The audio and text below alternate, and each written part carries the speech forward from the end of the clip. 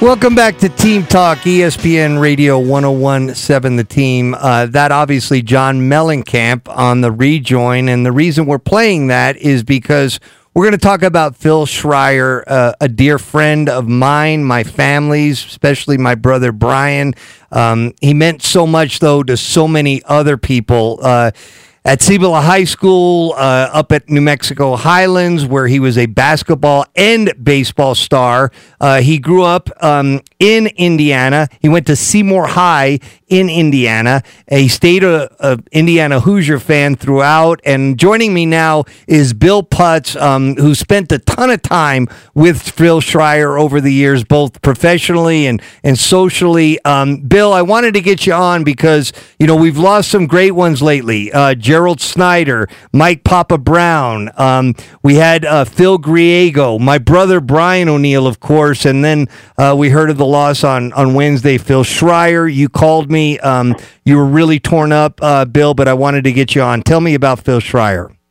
Hey, Joe, how you doing? Thanks for letting me come on. First of all, I got that John Mellencamp that I was born in a small town. Seymour, Indiana is one small town, but it was big enough for Phil Schreier and John Cougar Mellencamp, so I guess they've got their claim to glory. Phil was just such a great guy. Everybody's been saying so many nice things about him. I echo the things that everybody else says, but one thing that hit me was his son, Sean, said that his dad was the most humble man he ever met, and I can sure support that. I didn't even know Phil had all these accomplishments. I used to go into his office and look at his pictures on the wall. He always had pictures of the various games and championships and everything. That it was always Cibola. He especially took a lot of pride in their three-state softball teams with Missy Martinez on the mound. But he only had his one picture on the wall of him, and that was the 67 Highlands National Champions. And other than that, there wasn't another picture in that room of Phil. There wasn't a trophy that was his. It was always about everybody else. He was a very humble man, very soft-spoken, easy with a laugh, a guy you could count on 100% of the time. If you needed anything, Phil was always there for you. And the Cibola community and the city of Albuquerque, state of New Mexico, and the state of Indiana has taken a huge loss with his passing. Yeah, Bill, he's a Hall of Famer everywhere he went. Let's just put it that way. Seymour High, and then, of course, at New Mexico Highlands, a Hall of Famer up there, a Hall of Famer at Cibola High School as well. And he was the one that really initiated Cibola having an Athletics Hall of Fame many years ago, Bill. Well, and not only that, Joe, but if you notice, the wall of records has been completely redone and updated.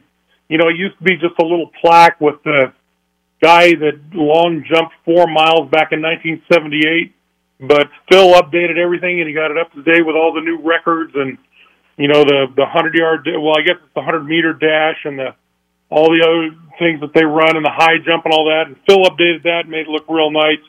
And that was all Phil Schreier. Nobody ever really noticed that, he did things like that. Also, we've got the banners up for, state championships and softball, and where, Phil was behind that. One of the favorite jokes we had at Cibola was when that was put up, Cibola took the golf state titles in the early 90s, and they put them under soccer, and that was the joke around Cibola. We'd brag about our soccer state titles, even though Cibola had never won a soccer state title. It's like, Phil, we might want to get up there and fix that one of these days.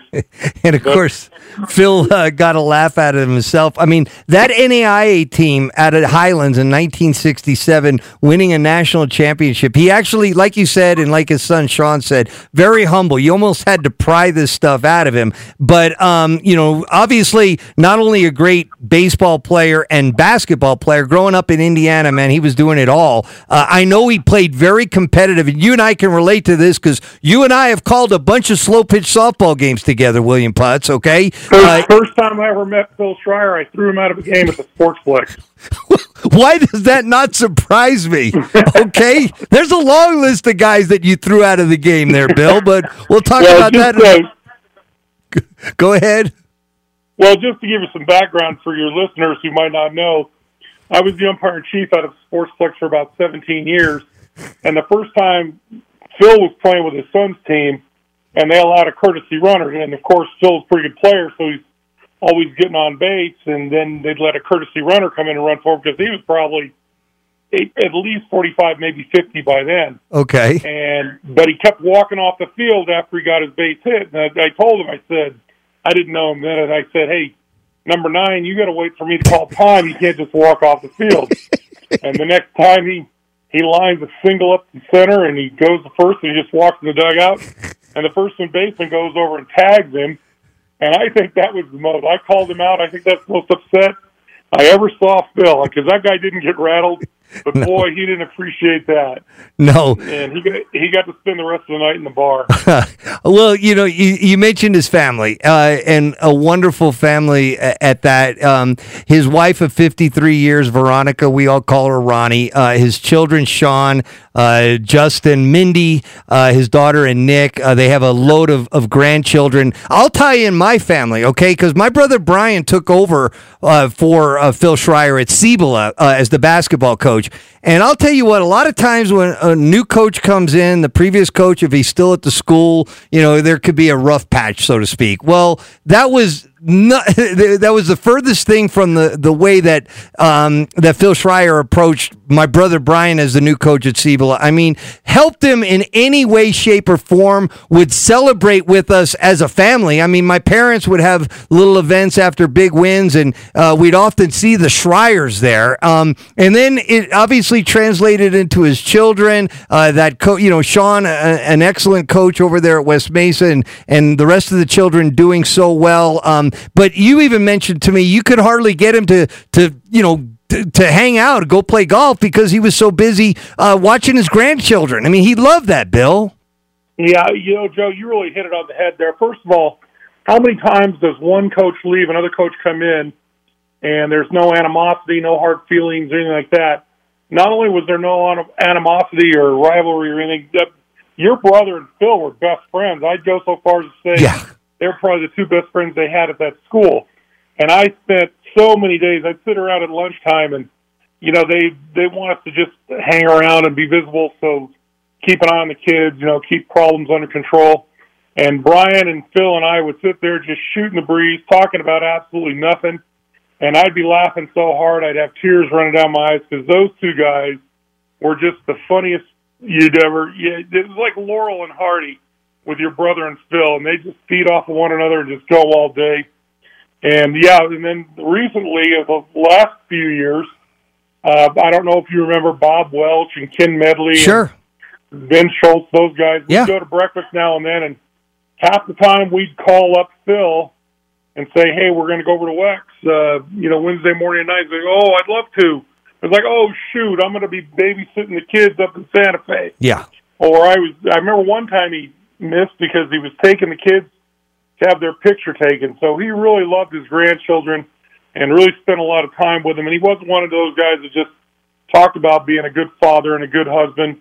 He led by example, one of the finest men I ever knew.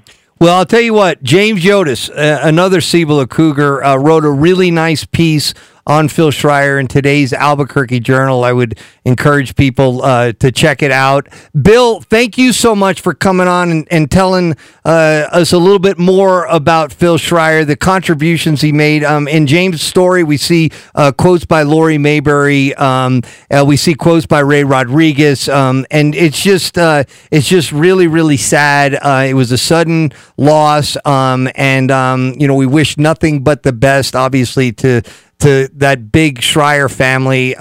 We just want you to know that we're thinking about you. And again, me personally, just because of the way that Phil was with my brother as a young 28-year-old coach, and Phil just embracing him and helping make him successful. And again, in closing here, Phil was humble, like his son Sean said. But I'll tell you what, I would have loved to have watched him play when he was in his prime, whether it would be hoops or baseball. Wouldn't that have been something? A big strong man who had was just, I'm sure, an excellent athlete. Up against the clock. Go ahead and take us to the end here, Bill. I just wanted to say that you can tell the quality of the man by the quality of the people he associates with and the quality of his family.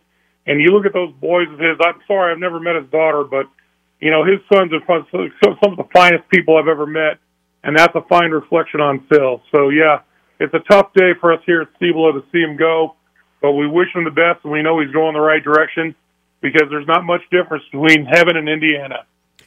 There you go. Thank you so much, Bill. And again, 53 years married to his wife, Ronnie. Phil Schreier, you are going to be missed.